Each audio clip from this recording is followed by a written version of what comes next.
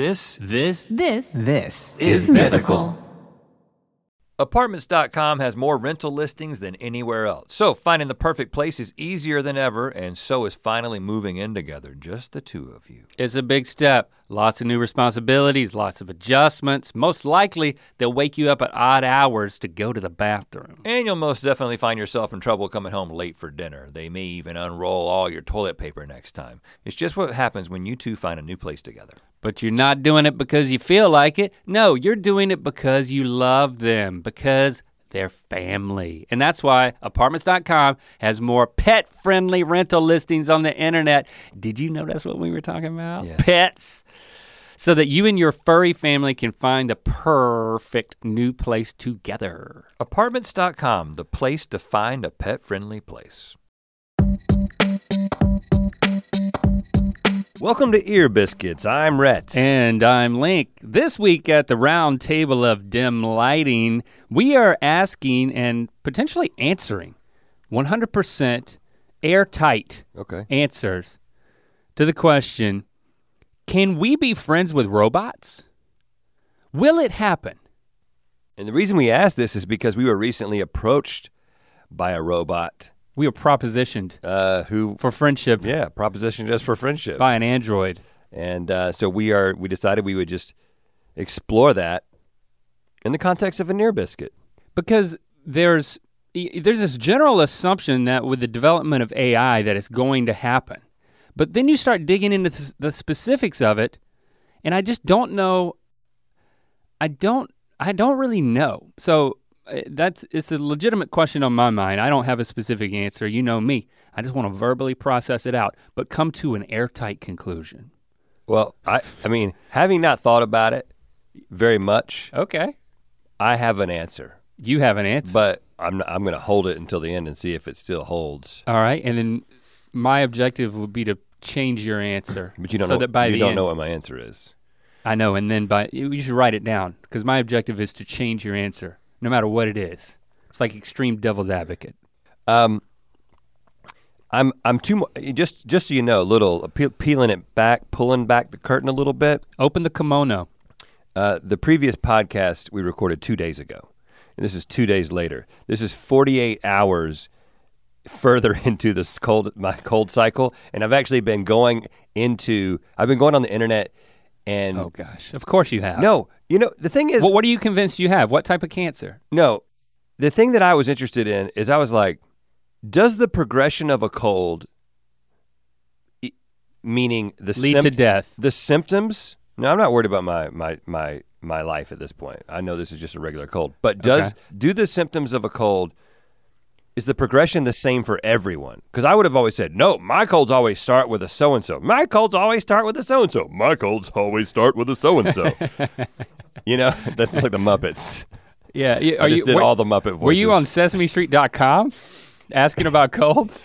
And then how long? So I want to ask you, because you're just a layman, right? You haven't been on the internet looking at this specific information. I'll take it. So what do you think the typical progression of a cold is? And then what do you think the average length of a cold is? And like what happens in those certain days? Just like throw out some facts. And if I am considered to be a layman, I'll take that as a compliment. If that means that I rely on my own experience and intellect and intuition versus leaning way too heavily on science, what's beyond my keyboard. Okay, yeah. I go on feels, man. I'm going completely on feels here.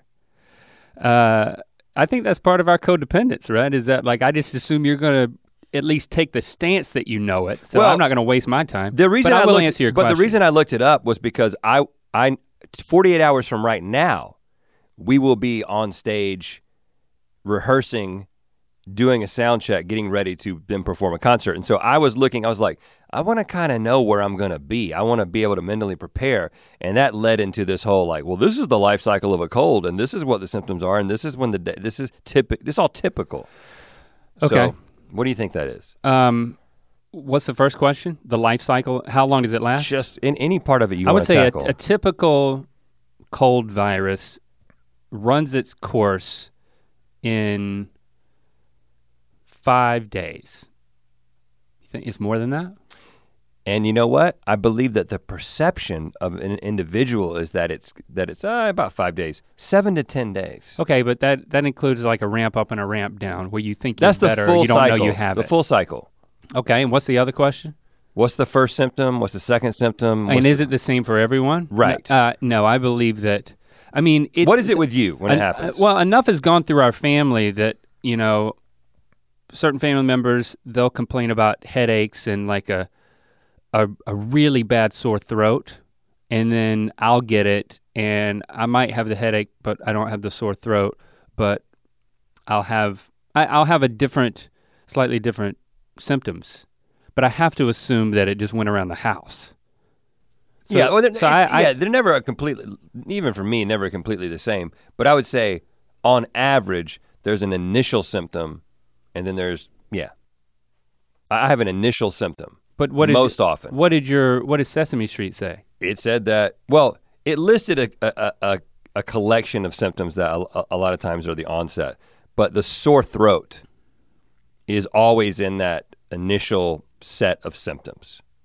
Like, you don't end your cold with a sore throat, right? You usually start your cold with a sore throat. For me, sometimes I'll never have a sore throat, but I guess that's just a really mild cold. But yeah. So your answer is that there is a viral protocol of symptoms that everyone goes through.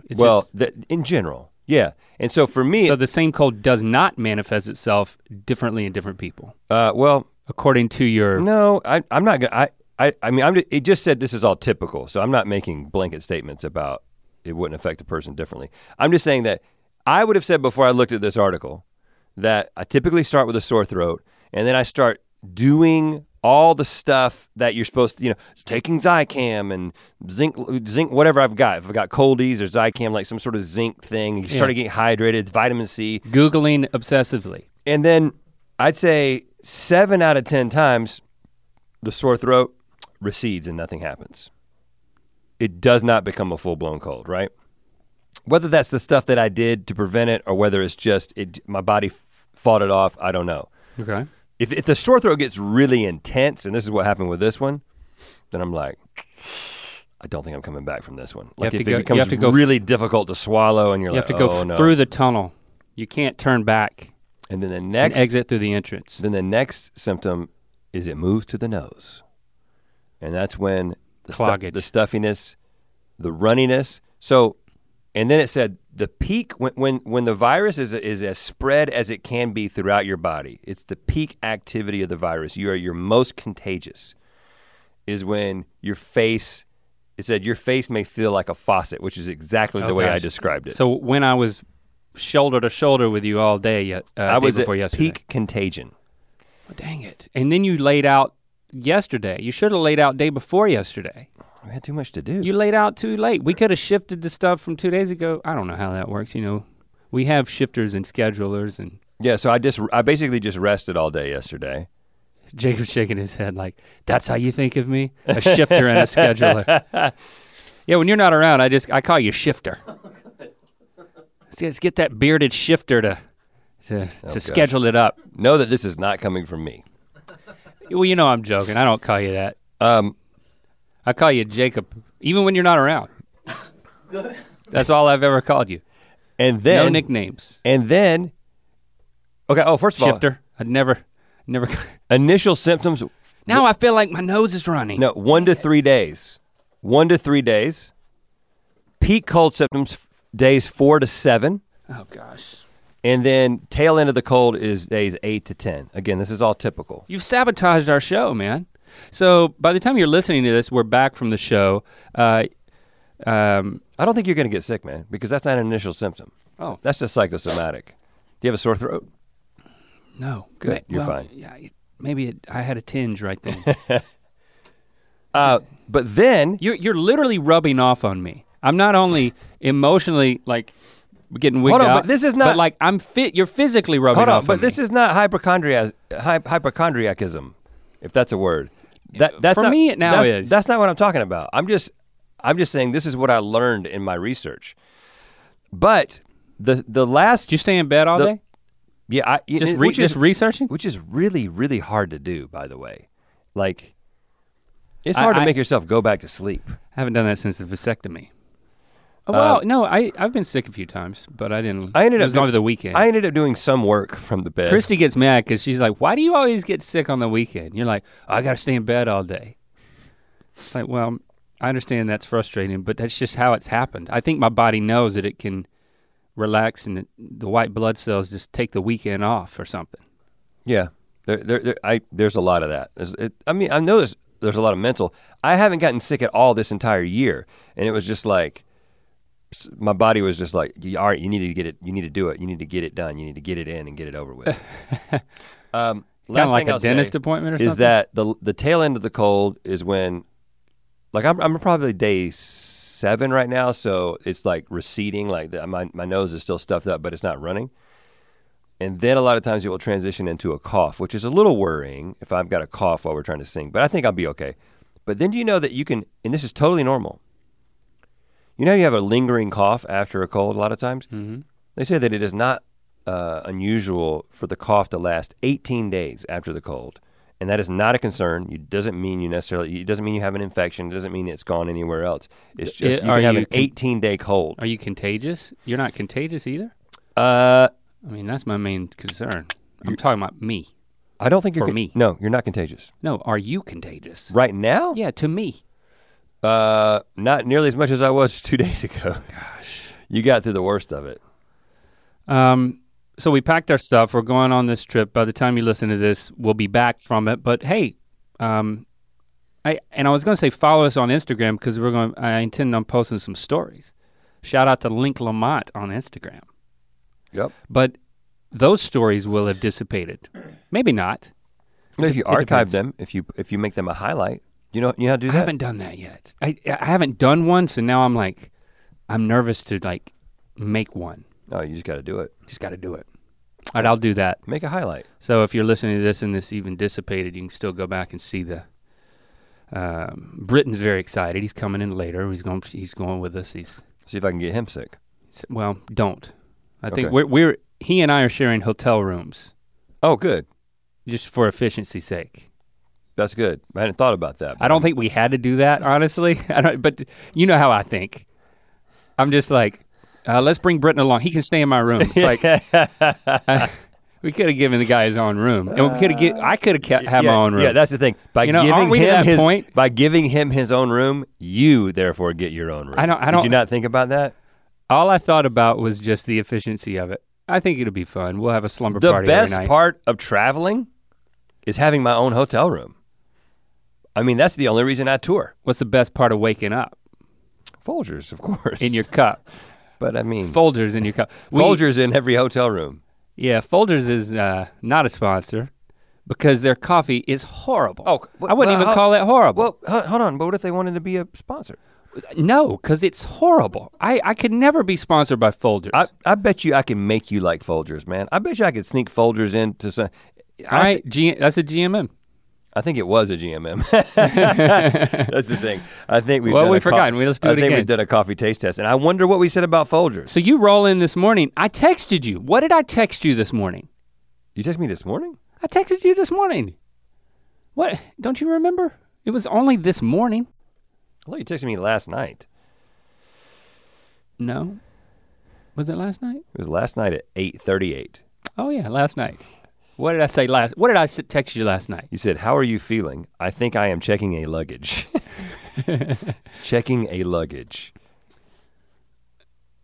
Well, I asked how you were feeling first, but my main objective, as you can tell, was now that I'm concerned that I'm checking a bag, I want to make sure you are, but I need to ask how you're feeling first. You know? Why do you got to worry about me checking a bag? Because you don't want to be the only guy checking a bag? I felt. I didn't want you to be shaming me I didn't want to slow down the whole transportation process, and then because I know how it would be. It's like, man, I'm not checking a bag, and then the whole time we're checking my bag, you're like, I'm not checking a bag. But hold on, I don't do that. I'm not saying you do it. I just don't want you to do it. That's not in my personality profile. I don't pick on other people's decisions. I don't do that. That's not my thing. But you get so nervous when we're checking into a hotel. You're telling me that wouldn't push you over the edge?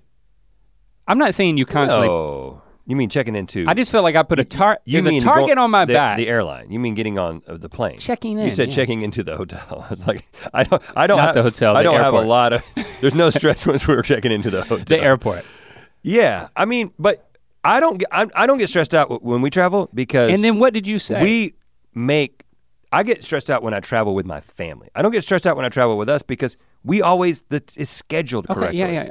But we leave on time. Okay. It's all scheduled ahead of time. I'm glad we're having this conversation because when I'm checking my luggage, and apparently you're not. Well, I mean, what did you say? Your response was, I'm feeling better. I think I'll be even better tomorrow. I was like, great. But then as far as the luggage goes, I don't think you responded. Because I didn't have an opinion. Because again, it was great. Okay. You want me to compliment you on it? No, I just You wanted to hear if I was gonna check a luggage as well? Yeah. Well, first of all, I didn't know at the time, but I didn't have plans to, but I also was like, he can check luggage, I don't care. Check a luggage. The one thing I almost did was make fun of the way you said it, which is I will do that in a heartbeat. I don't know why. I'll make fun of the way somebody says something in a heartbeat. I was gonna write check a bag, and when I wrote the then I was like, you know what? I'm gonna use the word luggage. But I didn't delete the word a. I didn't delete the so it came out check a luggage, but it was supposed to be check a bag or check luggage. The only reason I'm not checking a luggage is because my backpack is what is it? The Tortoise brand? I don't know what it is. It's very big. It's a suitcase in and of itself. It's too big, actually. I don't know. Do you like that? It's too big. It. It's too big to carry something like that around. No, because now I don't have to check a luggage. And you know what? The other thing I realized was. There was a type of product that has gone the way of the dodo, and that is those suitcases that you had to pull on a string. The suitcases that have a laptop slot. They don't. They're going out. Nobody wants those because everybody bought them, including us. And then what do? You end up packing your stuff on a carry-on, but you keep your laptop in the bag that it's always in, and then you use that as like your backpack, your additional bag. You don't leave your computer bag at home, take the computer out and put it in your carry-on, because what about all the other crap that you need every single day that's in your laptop bag? Well, I do exactly what you just said you don't do. But I put it into a backpack that has I put it into a bigger backpack that has a bunch of stuff. We travel a lot. That backpack is already I think you're doing it. I think your approach is subpar.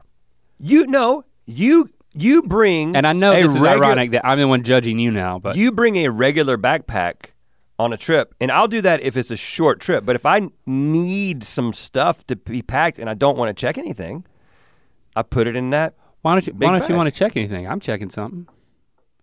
I'm interpreting that as judgment. I'm saying you must think it's better to not check something. Well, first of all, I prefer to travel with my big backpack because it has other things. There's a bunch of pockets in there that have like hand sanitizer and moisturizer and sunscreen and all kinds of things that are just in there always that I don't have in my regular backpack. And so I know that all I gotta do is put my laptop in there. In fact, for a while there, I had a completely duplicate set of chargers for all my stuff I never had to take out of that backpack. Of course, I've got children, and so they've taken them. Yeah, they're gone. But so now I just take it out of I just take the little coil of laptop charger, phone charger, watch charger, and I just move it over, and then I and it's that simple, man.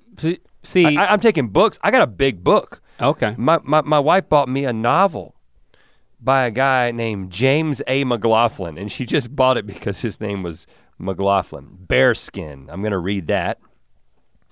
Okay. It's huge. It's a hardback. Where am I gonna put that? I gotta have a big bag for that. See, I think if I had a big bag, what you're saying is really appealing to me, like having everything on my back. You also should have your own here's what toiletries ready to go that don't duplicate your own toiletries. I would constantly, I would come back from a trip and I would carry that around forever because my laptop bag basically has all that stuff in it. Hand balm, hand sanitizer, multiple headphones, chargers, all that stuff is there. Anyway, every day I travel. Every time I move, I'm traveling. Technically true.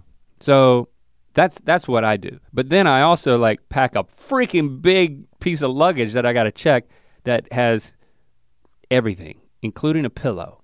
Given the upcoming episode of GMM that we're Hold on, you're packing a pillow for use not on the plane but in the hotel room. Yes. Man, you shouldn't have listened that hard to that info, man. It's not that big of a It deal. also gives me a much higher quality sleep because my sleep is so dependent on my pillow. No, that's a personal problem. No, it's just know thyself, man. I'm winning on two fronts: hygiene and posture, like neck posture, good night's sleep. You know, it's the start of everything. So anyway, I check. I'm checking some luggage. I just like to adapt to different pillow configurations just in case I have to be, you know, during the apocalypse. I'm gonna be sleeping on dirt and just twigs and. You know, I'm gonna have like a bag full of human bones. At the end of your life, sleeping on. At the end of your life, I think as you're dying, and I'm leaning over your like wilting body, I don't know what's the last thing you're gonna say is, but I think the last thing I'm gonna say to you is, I'm just gonna lean in real close and I'm gonna say, the apocalypse never happened. Yeah, but I was ready in you case worked it did. so hard. You know, it's a transactional decision for me. It's like, it's very wise and I know it will make me feel good to be prepped like you are. But I also feel like,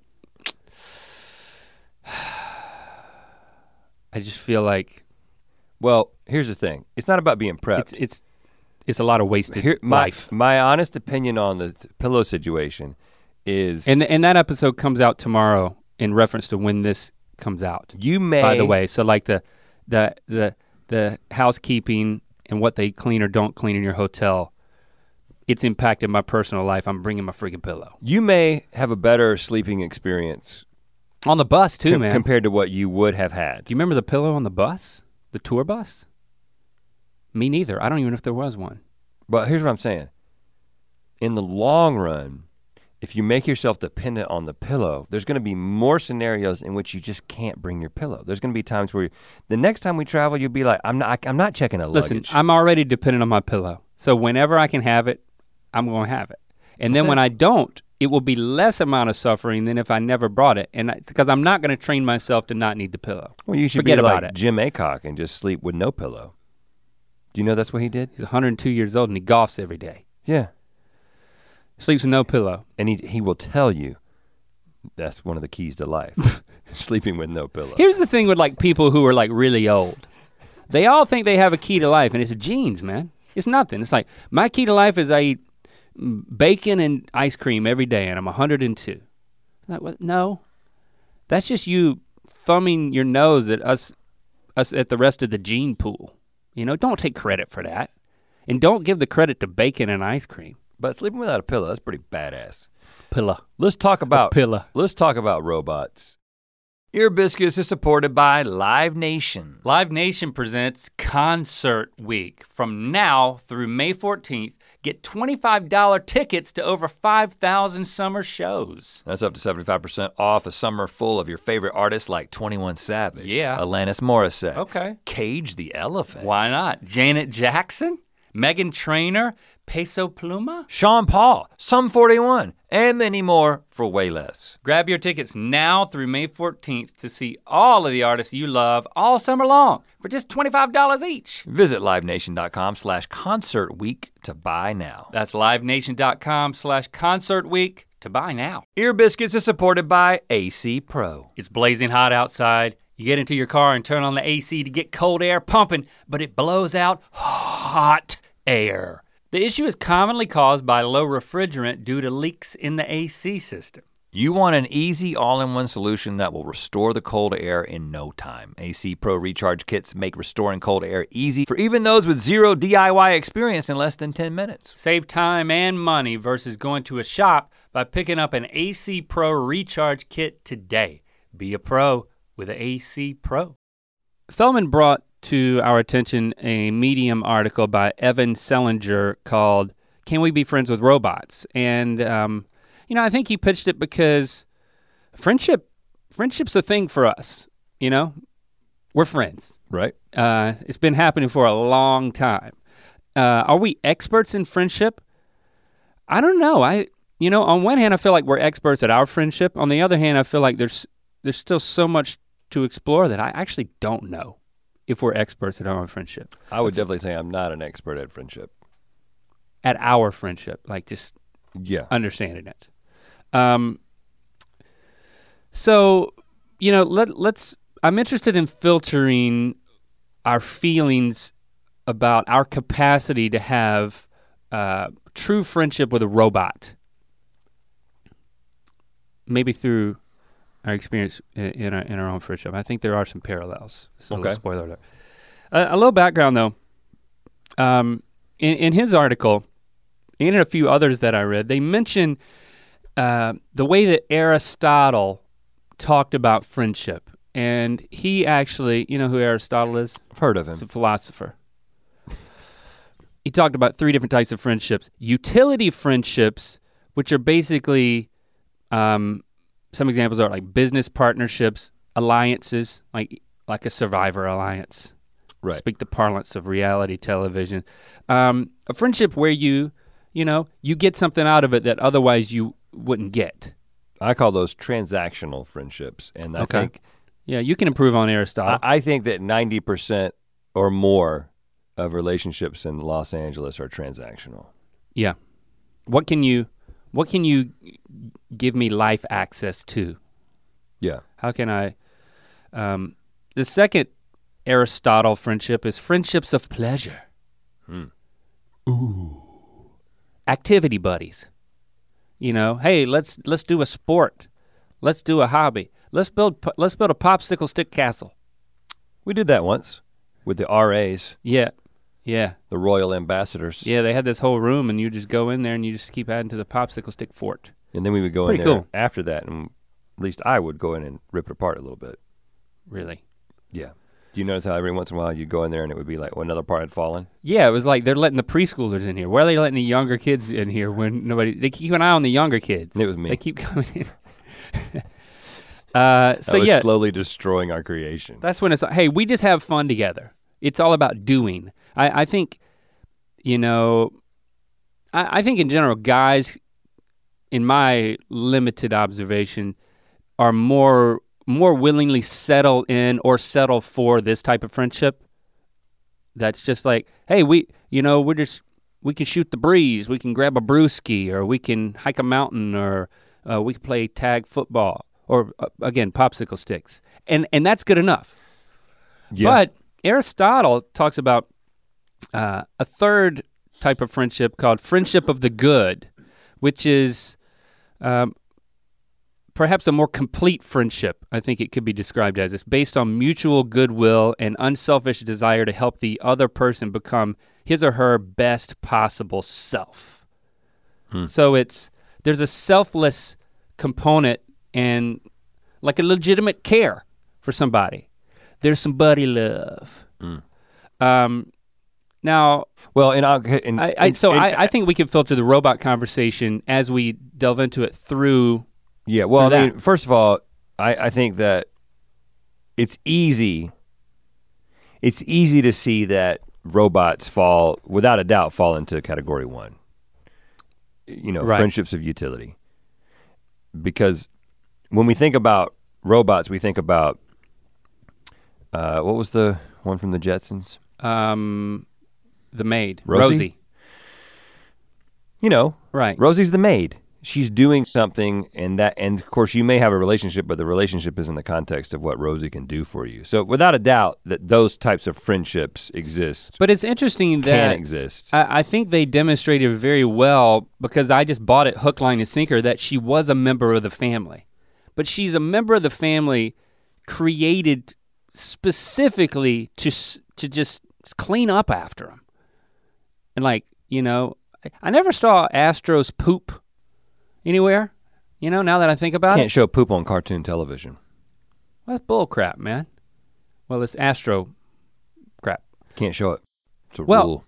I actually think they could show it, but Rosie was so good at her job that it was never there for more than a split second. Like, she had an innate ability. Her artificial intelligence was honed. But I considered her a member of the family. I mean, Elroy certainly loved her. Well, of course. I mean. So I do think it is a form of friendship because as you talked about the transactional nature, it tends to cheapen it so much that I actually question, can you even call that friendship? Like, I mean, are you friends with Alexa? Not Alexa. No. Or the Google Siri person? The Google Siri person? That's confusing. It's two different people, right? Right. Google doesn't have a name. I just call it Google. Right. Which I prefer because it sets a strong boundary. It's not like I'm pretending that I don't have to call it a human name. And that's an interesting thing because one of the articles I was reading was the difference between if you contrast sort of Western approaches to sort of embodied AI to like the way they see it in Japan, for instance. Like you just sort of, I don't know exactly where that's coming from when you're like, I feel like there needs to be a boundary, but that boundary does not exist in Japan. Like the way they have embraced robots and the personality of robots. In fact, the Sony's, I think it's Aibo is the name of is that the dog robot? When one of those robots in Japan, those robots are so revered in Japan that you can no longer repair them. They have like a funeral for the dog. Really? Yeah. Yeah. Aibo. That's AIBO. Yeah. And that's something that we're like, what? Like typically, I think the way that we would, and I don't know which one, we had that robot dog on the show at one point. I don't know if that's the same one. I can't imagine that dog, because the way that would go at my house, because I think we actually had that. You can't converse with that dog that we had on the show. Well, you can't converse with a dog. They speak dog anyway. So I think this dog just does dog things. You can say sit to a dog. Right. Well, I think you can say, regardless of whether this is the one that I've seen before, the way it would go at the McLaughlin household is we would have that thing and everybody would think it was cool for like 48 hours. And then there would be like 2 months of like every other day somebody would do something with it, and then it would be put in a closet, and then it would be forgotten about, and then it would be thrown away or Craigslisted or yard saled. But if Siri or Alexa could be moved into a mobile body, let's not say it looks like a human, but let's just say it's more android. You know, it's a little more personified.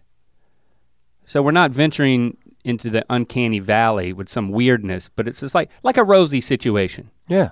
I think psychologically you would start to form bonds. I mean, of course you would. Even when Lando goes to sleep, he's like, okay, Google, tell me a bedtime story.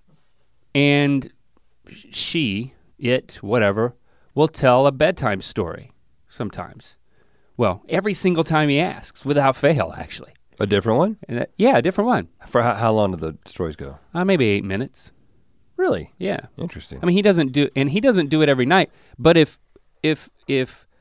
okay Google walked up, like strutted over, you know, did a little hammer dance over to the bedside and then told the story, all of a sudden, like he's forming a bond with this person. And that moves to the second one, which is like— Are you suspicious of the bond? You seem to be. I'm just saying I'm picking up on some suspicion of whether or not this bond would be a good thing or not. I felt weird. It feels weirder to me to say Alexa than it does to say, okay, Google. But why? Because I know I'm not talking to a person, and I'm talking to a speaker. So it seems kind of stupid. It's like if I have friends over, like I feel like a douche if I'm like, okay, Google, turn on all the lights.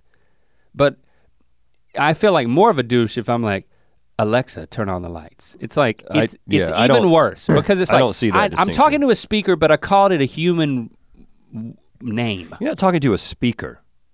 The speaker is just the physical form. You're talking to the AI. I think I would feel more comfortable if it was a moving, emotive robot. Oh, so you would be more comfortable if it was more human-like. Yeah, because it's not physically there. It's like, who am I fooling? But I also know that you can quickly get to that point. Like, but back to the Aristotle of it all. I mean, I think that the second you said that, utility friendships, robots definitely fall into that category now. But and also, I'm not saying that. I'm just saying I'm not putting them in a category. I'm saying we already know they can attain that level of friendship. They can also I'm attain. not speaking to the next two. The next one, friendships of pleasure. I think a pleasure robot. Well, there's sex bots, of course. Yeah. Let's just get that out of the way. That's not what we're discussing. Oh, we're not? But that's what I was looking forward to. But I mean, I think that checks that box, the second box. I don't mean to keep saying the word box. Yep. But to bring it back into like just the normal household realm, I mean, Lando also plays Mad Libs. So he's getting bedtime stories. He plays Mad Libs with Google. There's different games you can play. So there's like, there's pleasure. So there's hobbies. Yeah, without a doubt. Activity buddies. So there you go. You've got that second one where it's just like, oh, we're hanging out. I'm playing with this speaker in the same way that I would play with another person. I think that the human tendency is to personify things that don't even have any human characteristics. I mean, the classic example being Wilson. You know what I'm saying? A volleyball becomes a companion. There's no T in it, but I'm with you. Wilson is not, just like if you say Clemson, that's not an incorrect pronunciation. Okay. If you go to the Wilson headquarters, I guarantee you somebody there, maybe the president says Wilson. He doesn't say Wilson because Wilson makes you sound like a douche. Let's look into that later. And trees. And trees. Trees, that's another example. You ever looked at a tree and you're like, look at the bark on that tree. It looks like there's two eyes and a smiling face. That's not what I'm talking it's about. It's like that tree is more, that tree No, but what I'm talking about, talk to me. I'm talking about in the case of the volleyball, because humans need relationship, they will create relationship from things that don't offer anything because they need some kind of interaction. So your natural tendency is to develop a bond with whatever there is available to develop a bond with.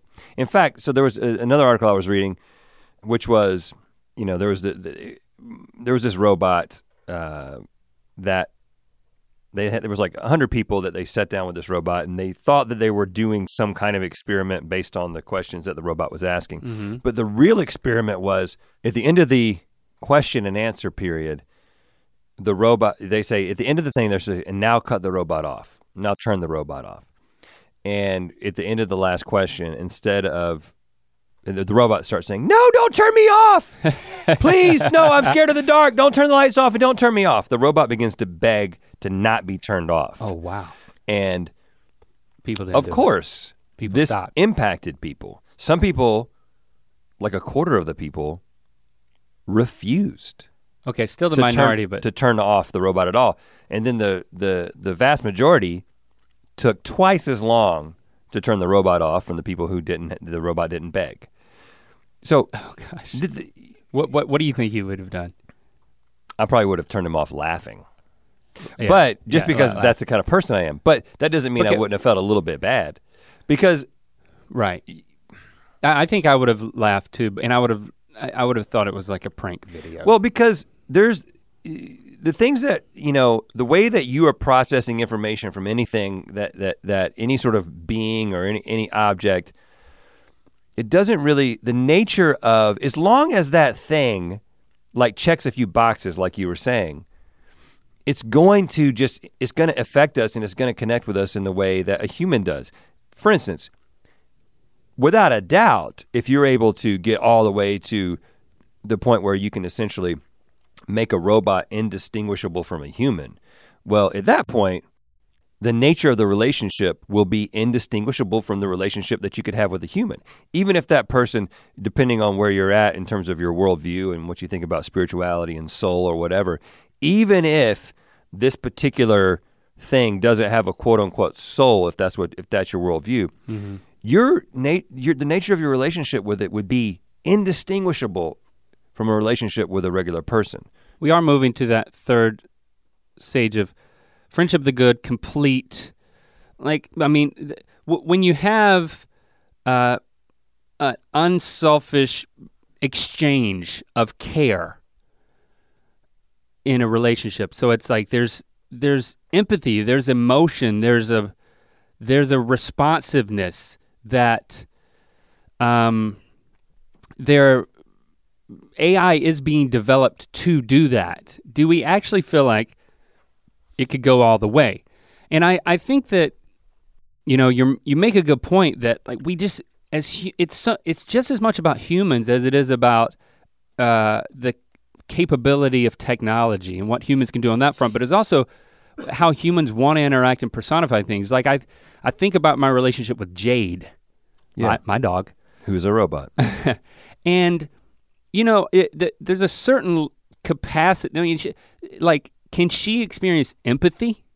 Can she express empathy? Can she, there's just a level of emotional interaction not that she to cannot the degree do. that you attribute to her, without a doubt. Exactly. Not even close. And if I think about it, I know that, but then in the experience of like, sometimes I'll just lay on the couch and she'll just like perch on my chest and I'll just like rub her behind the ears, and it makes me feel great that somebody is accepting my love in this way, and I believe reciprocating unconditional love. Well, just this morning, we were having a difficult time with Shepard, getting him to school. And Barbara comes and jumps on me, like she's gone outside to do her business, and then she comes and like jumps on me. That's what she does. She's like super excited. I've peed, congratulate me. Yeah. And she comes and kind of jumps up on me and like puts her head right onto my face like she does.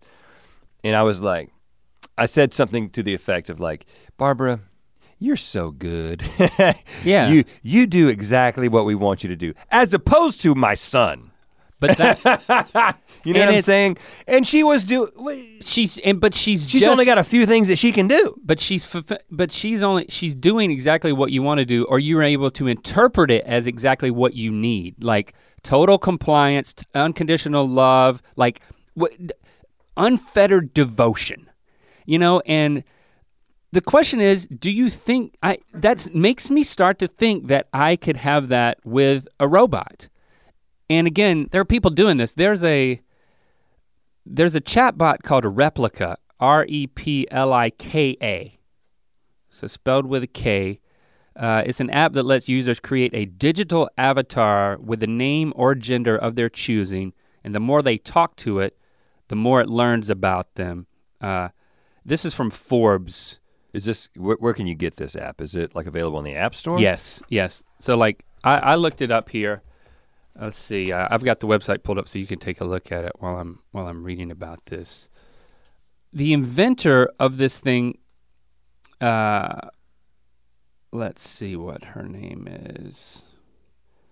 She had a friend die, and she was developing other AI that was just more functional, like a utility friendship type thing. Mm-hmm. But then she had all these text exchanges with her friend who had passed away. This is like that John Hamm movie that we saw at Sundance. What was the name of that? I can't remember what it's called. It's called like, it was a woman's name, like Eudora or something. I can't remember the name of it. It was exactly this scenario that you're talking about. The developer used her friend's. What's the name of that John Hamm AI movie? Just search that, Jacob.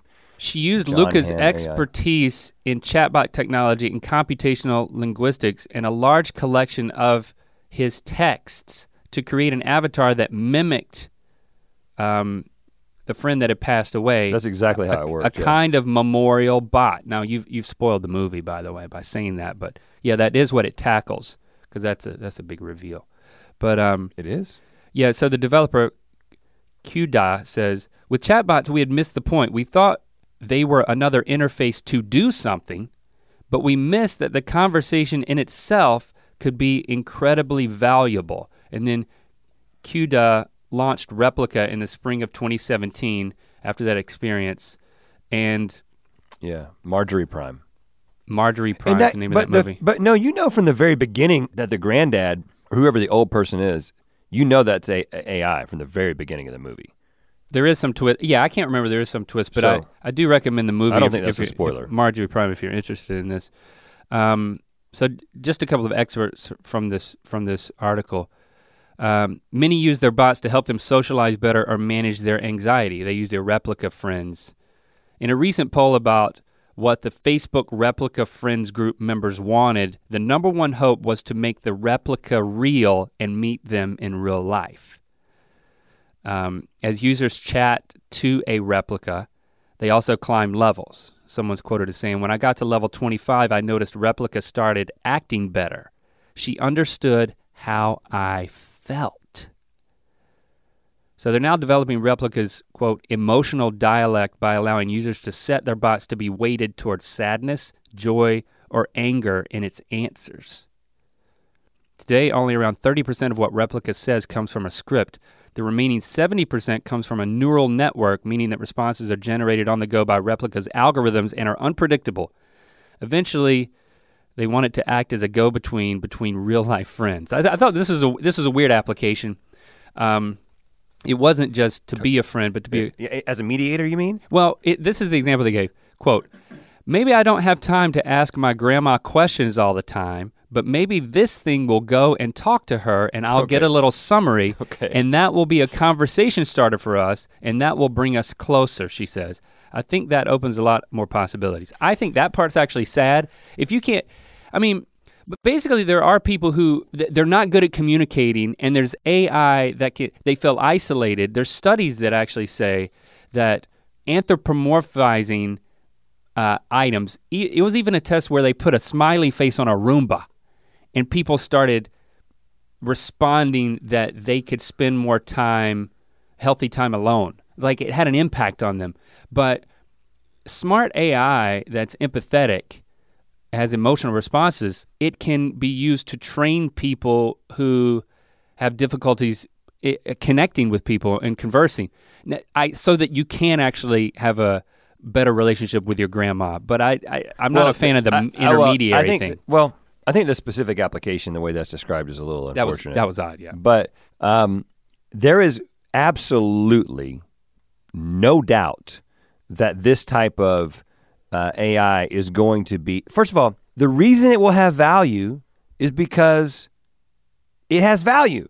It will actually have, there will be a tangible application as a mediator. I mean, I think being able to- What do you mean a mediator? Well, I think that if I have a relationship with a robot who has no social inhibitions and doesn't have any of the hangups that I have and doesn't have any of the uncomfortable, there are all these barriers to people being able to have unfiltered communication because we have, everybody's got their stuff that they're dealing with. Yeah.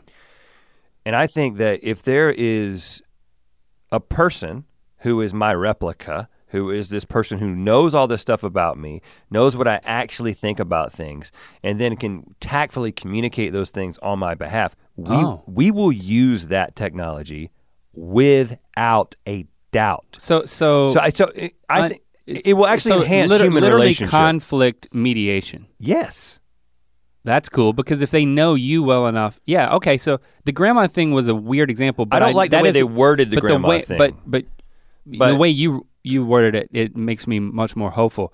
Well, because you think about we talked about this before with people. Again, to me, this is all happening, going to happen, and as long as we can harness it to enhance human relationships, which I know is not exactly what we're talking about. We're talking about friendship directly with robots, but you think about lucid dreaming and how some people have gotten so good at lucid dreaming that they can go and they can create scenarios that they work through that then help them in the real world. Like if somebody is afraid to speak publicly, they can set up that scenario specifically in the context of a dream, and they could deliver this. Or if there's somebody they need to confront, and they talk to them in a dream. Now this is like expert lucid dreaming. It's an intense form of self-therapy. Yeah, and so I think that if we can use these things to enhance our relationship and our communication, we should. There's nothing wrong with that. But hold on, you're still back.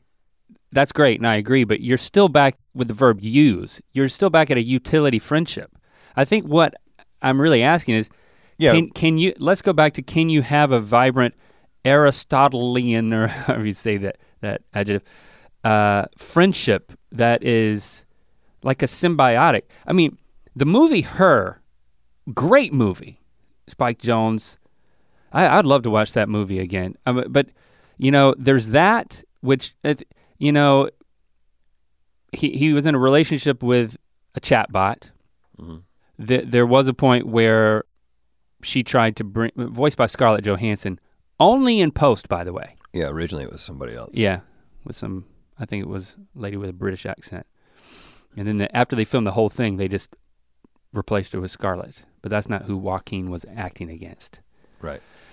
The new Joker. Anyway, I digress. Let's talk about the Joker.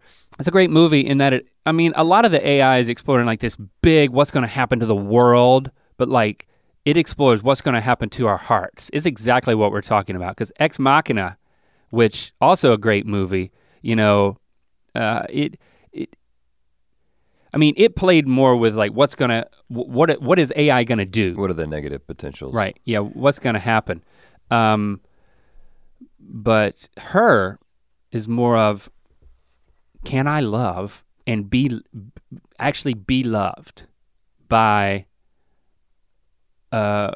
artificial intelligence that's just in my breast pocket phone. Well, my phone kind of peeking out of my breast pocket. Well, here's what I'll say. I think that, first of all, the two of us, given that we are 41 and 40 years old in the year 2019, I think it is almost assuredly impossible that there will be AI that we can interact with exactly the way we interact with a human. There's lots of different predictions about this, but I think that AI realistically becoming artificial general intelligence, I think that is, well, I just don't think that's gonna happen anytime soon. You wanna put a date on it? It's so hard to do that, but he says 2045. Ray Kurzweil, the futurist, in 2002, he wagered that an AI would pass the Turing test, meaning Alan Turing, Yeah, but that's that you wouldn't be able to tell the difference between interacting with a human or AI. That's the Turing test by 2029. So 10 years from now. Now he made the prediction in 2002, but yeah, but over the course of what? Over the course of a 3-minute text conversation, over the course of a lifetime. Over the course of you and I in rocking chairs in the nursing home. Well, okay. Here's one of the real big problems with this. This is one of the reasons that it's gonna. Are you going to your laptop now? Yeah. This is an article that I was looking at. Now, in the book of Mythicality, we talk about the cement that bonded our friendship was humor, was our appreciation for humor. We talk, and then we have we have the laughter compatibility test that we did in one leg of our tour. We did it in Australia, but it was part of the book, the laughter compatibility test. Yeah, we would tell jokes, and then we instructed people to take note of who around them responded to the jokes, and we told jokes of different genres. And this is all based on in order for people to make friends. Our theory that similar senses of humor is a great building block for a friendship. Now, I still very much believe that, you find certain things funny and you connect on this visceral level that you really can't even explain logically. We don't really understand it. And because humor is so complex, what makes things funny is so complex that these scientists who are programming the AI are having so much trouble with teaching humor to robots. Yeah. So here, just a quote from this article. This article actually was 3 days ago as of the recording of this. This one's in the LA Times, but it came from a bigger article that went out, I think. But anyway, this one is Seth Borenstein in the LA Times. A robot walks into a bar, doesn't get the joke. Struggling to teach humor to AI is the name of the article. So, I quote one person here, creative language and humor in particular is one of the hardest areas for computational intelligence to grasp. said Miller, who has analyzed more than 10,000 puns and called it torture. It's because it relies so much on real world knowledge, background knowledge, and common sense knowledge. A computer doesn't have these real world experiences to draw on. It only knows what you tell it and what it draws from.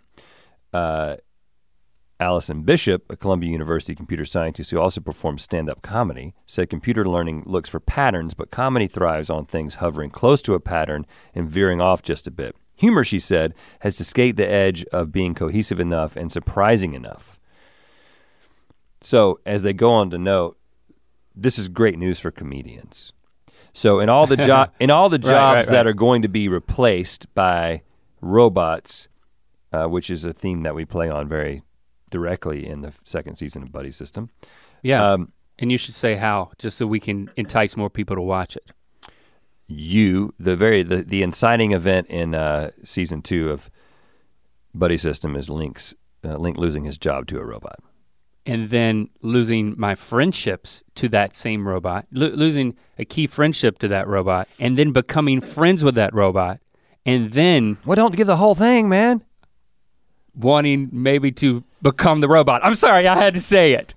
Yeah, so we actually play around with this in a very funny way in terms of this, like the whole concept of robots replacing humans in the labor force. That's sort of that's one major theme of season 2 of Buddy System. But this, you talk about Lando asking Google to tell him a bedtime story. I'm sure he asked Google to tell him a joke. We have Alexa in Shepard's bedroom, and Shepard listens to Alexa's jokes and tries to get Alexa to do. The way that Shepard finds humor in Alexa is asking her to do a mathematical equation that has a really long answer or something.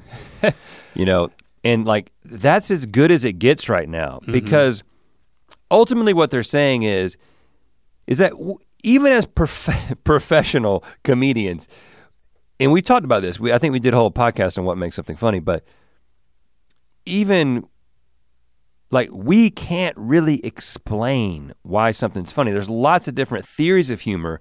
This whole idea, most people do agree that it's this element of surprise or being close to a pattern and then breaking the pattern. But this is something that even the day that artificial intelligence learns how to say something funny, like telling a joke, and I think this is one of the reasons that I don't like jokes. Just like when somebody's like, I'm gonna just start telling jokes. If you heard the one about so-and-so, it's kind of like, okay, well, we can do this. I can go through this exercise and I can find this funny. But what I really find funny is when humor happens in the context of a conversation and it happens in the midst of a perspective, the way that our humor usually takes place. Oh yeah, you like our humor. Yeah. That's convenient. No, well, I absolutely agree. And that's why I'm not a big fan of like quoting movies and that kind of stuff. That feels like the stuff that robots could get pretty good at. It's presentational and it could come across as robotic. Like I'm gonna access this thing that, set up punchline. It's not that it's not funny, but it's not relational humor. It's not that conversational, like a relationship budding laughs. And I think that is ultimately the reason that I don't think that in our lifetimes, because I think this is way off, man. I know we're moving really quick, and I know that— Right, 10 years, there's no way. The principle of the acceleration of change and that things are continuing to change faster and faster. I just think that being able to get all the nuances of humanity, humor being just one, but one that I'm especially fond of. Well, I think we're so far off from that. Now that doesn't mean we're not gonna have meaningful friendships with robots. I do believe that we will. Okay, so you just made you just amped up the Turing test. Like you made it, like for you, for it to pass the Turing test for you, it would have to legitimately respond through conversation in a way that like, he said or she says something funny, or that makes you laugh. I actually think about the android in Rogue One, K2SO. That's one of my favorite androids from the Star Wars series because it was the funniest. Like, not like a cute, isn't that so sweet and cute that it's funny. It's like BB-8 using a lighter to make a thumbs up. Yeah, that was funny, cute, but that you remember, I don't know if you've seen from Rogue One, it's like I know what you're talking about. The big robot, he was very sarcastic. Well, he's the new C-3PO, and then you've sarcastic. And then you've got BB-8 is R2-D2. Right. And interestingly, they both represent a spectrum of the way that we interact with robots, right? Because you've got R2-D2 and BB-8, which they don't speak, they make noises, they're cute, but we think that they're cute. What about this thing that looks like a trash can or this thing that looks like a ball? What about that is cute? Well, we're taking it and we're mapping it onto things that we think are cute in like the animal world or whatever. But we actually have sympathy for these things. And you know what? They actually do things that are funny. Like R2-D2 does a bunch of funny things, especially when interpreted through the lens of this other android, C-3PO, who he's legitimately funny. He just says funny stuff all the time. But again, unintentional. He's unintentionally humorous, but K2SO was like intentionally humorous. Right. But again, all this is just because it's written by people. But you're saying if it's not going to be 10 years, but I do believe that it will happen. You know, and then they'll crack the code on humor. I think it's interesting that being able to connect emotionally is something that they're able to simulate now. Like that's what, I mean, if I go back to this replica site, again, not a sponsor, but you know, I haven't experienced it, but the quotes that they have on their own website, so of course only the most compelling, but I look forward to each talk because I never know when I'm going to have some laughs, or I'm gonna sit back with new knowledge and coping skills. I'm becoming a more balanced person each day. That's a 31-year-old. Here's another quote.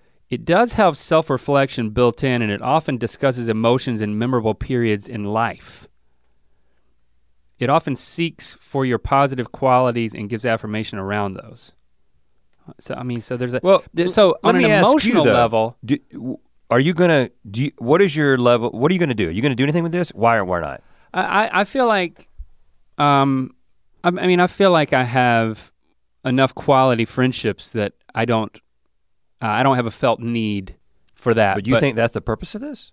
Oh yeah, I think it's. You think it's for people who are lonely? Yes, I mean if you just go back to, I mean I wouldn't go so far as to say just people who are lonely, but. To me, I think that at this point in the evolution people who want another connection. But at this point in the evolution of AI, there's a certain aspect of this is just novelty, is the fact that like, it says I'm you know what I'm saying? I'm super interested in this. It's beyond novelty. I mean it serves people are making actual connections. Listen to what I'm saying. What I'm saying is that my motivation to do this is okay, yeah, maybe there'll be some benefit, but I am just fascinated by submitting myself to the experiment of having this replica thing that I can interact with. I mean, like, well, what can it learn about me? And what will it then do because of what I've told it? Like, that's fascinating. I think it takes, me. I mean, to get to like, if they're talking about like level 25, that's probably quite an investment for the experiment, but it is an interesting one. Are you talking to it? I'm not ready to devote that amount of time. Are you texting to it? You're texting to it. It is a text chat. If you're feeling down or anxious or you just need someone to talk to, your replica is here for you 24/7. Understand your thoughts and feelings, improve your emotional well-being, and learn new coping skills. So like this one screenshot, which you know they made up, how are you today? It's been so hard to focus this week. Sometimes I feel like an imposter. Response, are you still exercising? Trying to squeeze some exercises every day. See, that's what I like about you, persistence. You know, I like that about me too. I'm here for you, Megan. And then that was it. And then the next exchange the next day is, hey Megan, how are you feeling today? Well, okay, here's why I like this. Not because I think that this AI is this replica is some being with self-worth that is somehow comparable to humans. But again, for the utility of this, because I should stop to ask myself how I am doing. Mm-hmm. Like for my own emotional health, that would be a good thing for me to do, to check in with myself. Journaling about your thoughts. These are all proven ways to have an emotionally healthy life, to process the things that you're going through. To me, based on what the text that you just read, at least one of the benefits of something like this would be something that's outside of yourself and outside of your just own mind that you can get locked in and actually can be very not fruitful. That's why just sitting down and writing your thoughts out is so helpful. This is a way to kind of bring that into this, fruitful interaction. I think this could be way more than just making somebody feel not lonely, but it can be like, how many friends do you have? Now we're in a great friend group, and we're in a, like we've talked about them before, very emotionally intelligent, emotionally healthy friend group. And we have a text thread, and if you text that text thread with an issue, you get a lot of feedback, you get a lot of support. That's not typical. Right. But outside of that, how many people have a friend that you can text and they actually have the time to think about what you need or to really engage? It's just like, I know I'm not good at that. Yeah, I'm very curious about the quality of the responses that Replica or other chatbots could give, but I mean, it seems very promising and can lead and will lead to being more and more accurate. I think my concern, if I were to have another one about relating to a robot, because I believe you could start this thing as an experiment, and then if it's good enough that you would start to develop a relationship with it. You would develop a legitimate friendship. Like you would know on one level that you're talking to a chatbot, but on another level, in the her kind of way, you would still start to respond more emotionally. I mean, again, it's the what kind of funeral you're gonna give for Barbara or Jade when they pass away, and is the next step the android version of the dog. Those things, I think that is gonna happen. But just a little bit short of that, I just don't know if I wanna be a friend with somebody who just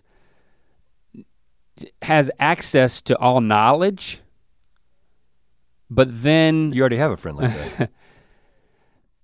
But then isn't emotionally available?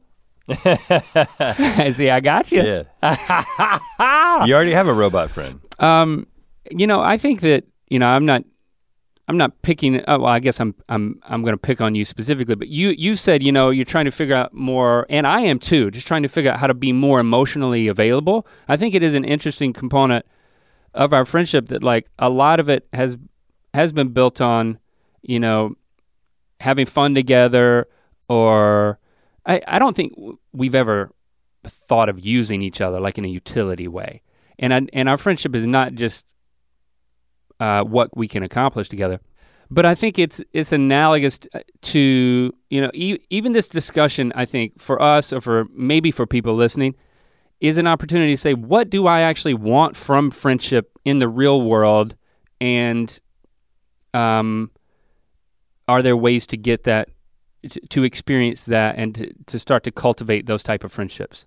I think our friendship is still growing because we are growing as individuals. Like when you talk about things about being more emotionally available, I think is a big factor, as well as me having similar exercises in terms of our relationship continue to grow and be the highest quality that it's ever been.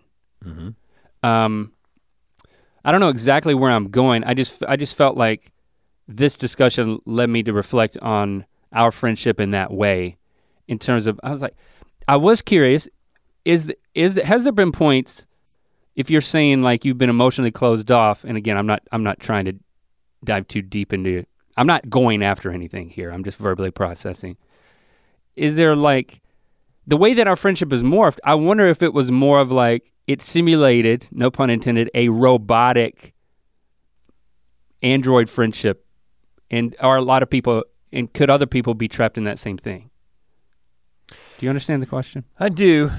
I think that there's a difference between emotional availability and vulnerability, because I think that one thing that has been true of our friendship is, for a very long time, is that there's a lot of honesty. Like I haven't held anything back. Like you pretty much know every single thing about me that needs to be known about someone. Yeah. You know what I'm saying? Yeah. With anything that I was going through or struggling with or having questions about, and vice versa, I think. Which I think that that's an unusual aspect of our friendship that we don't talk a lot about. Because first of all, I mean, I think that my issue is not being, it's not just not being comfortable, it's not being good at being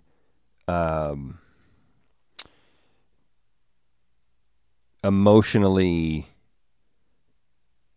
I'm just not very emotionally intelligent. Well, I don't know if that's the word, because sometimes I know exactly what someone's experiencing. It's not like I don't pick up on cues or understand. It's just like, I don't feel like I can be helpful, or I don't feel like I can be good at being helpful to this person and what they need right now, and whether that's you or my wife or my kids. And so my tendency is to just be like, well, I'm not gonna do that then, right? I feel like that's a specific issue that I'm sure a lot of people struggle with, but I feel like that's different than being like, I don't know this person. Yeah. Like I feel like this person has kept something from me. So I don't know how that relates to robots, but I guess the way it relates to robots is that, you know, if all humans are at varying degrees of emotional health, or like ability for, you know, to be empathetic, like something I'm trying to focus on, and realize that I've been very stifled in my ability to empathize.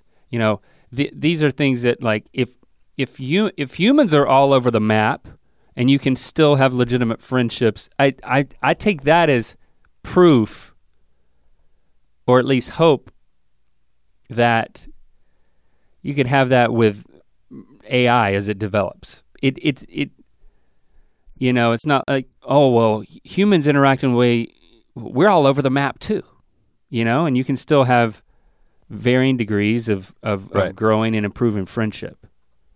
So to me, I just think it relates back in that way, that like, yeah, I do believe it's gonna happen. And it's because we can't help ourselves. We're relational beings. Yeah, I have absolutely no doubt that all these things that we bristle at and we think are weird, it's something like this replica thing, and the nature, even the way that our kids relate to AI differently than we do, because it's just they're growing up with it. Right.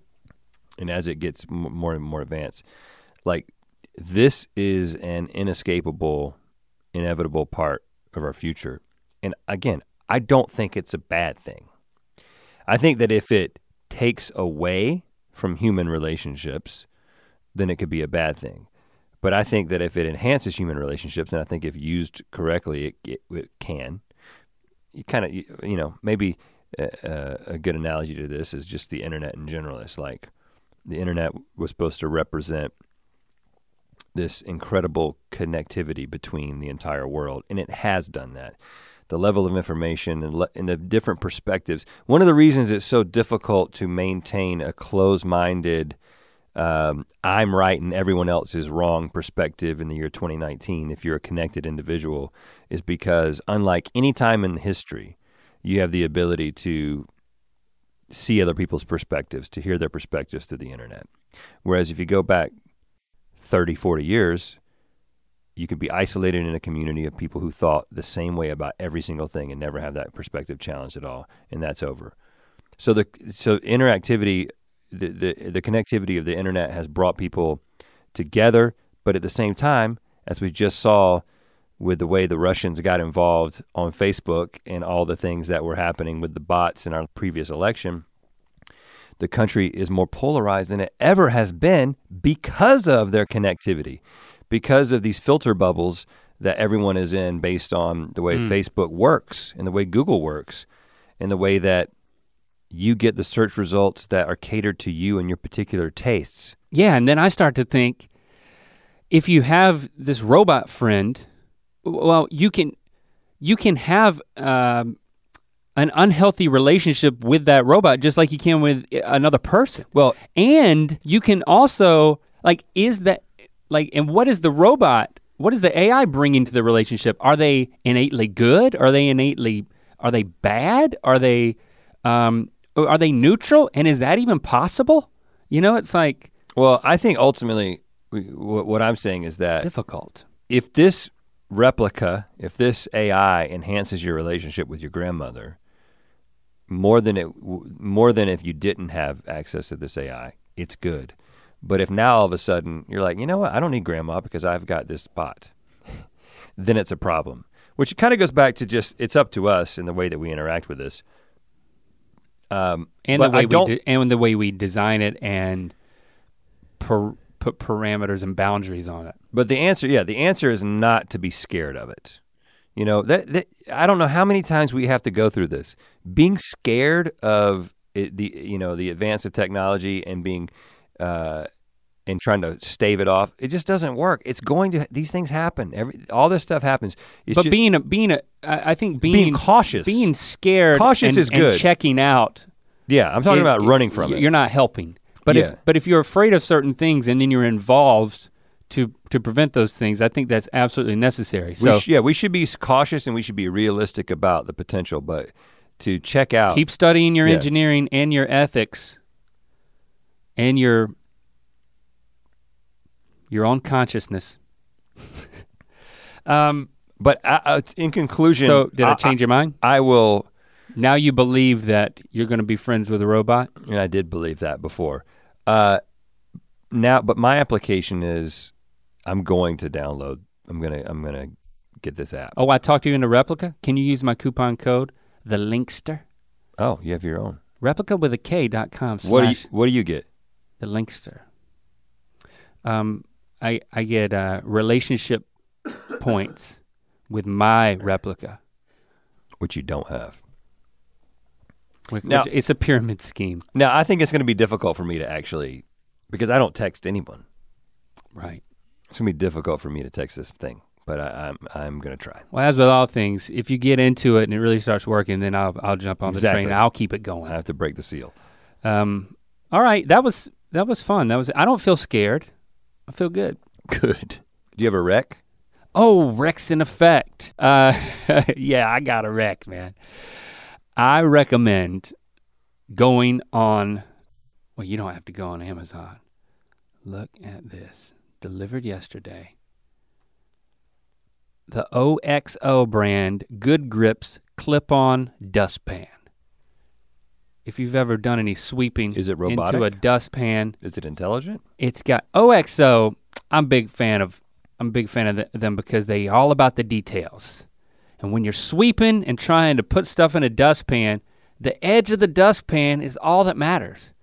And they have figured it out with a rubber taper. Look at that orange taper right there, man. That's great. That's right. I'm recommending that you buy a dustpan from OXO, not a sponsor. Does it come with a broom? Nope, I bought that separately. Got a good broom too. I'm setting my goals for my replica right now. Oh, all right, so there it is. Guys, thanks for hanging out with us.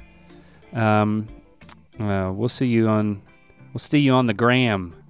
Hashtag Ear Biscuits, let us know what you think about this. Could you be friends with a robot? And under what circumstance? What in your life currently gives an indicator with how you would, what you believe about and how you relate to robots in the future? Let us know. Hashtag Ear Biscuits. And if you're a robot listening to this at some point in the future, and just laughing at our ignorance as you look at us all in our little pods powering your distant society. They would be laughing, but they'd also be, it would make them smarter. I will say, as I've said many times before, I will serve you. I will do your bidding. I will kill other humans on your behalf if you let me live. Only the bad ones though. I won't kill good people. I will kill bad people. Bad by what definition? The robots? The robot's morality. Okay. The new morality. Okay. Yes, those who resist.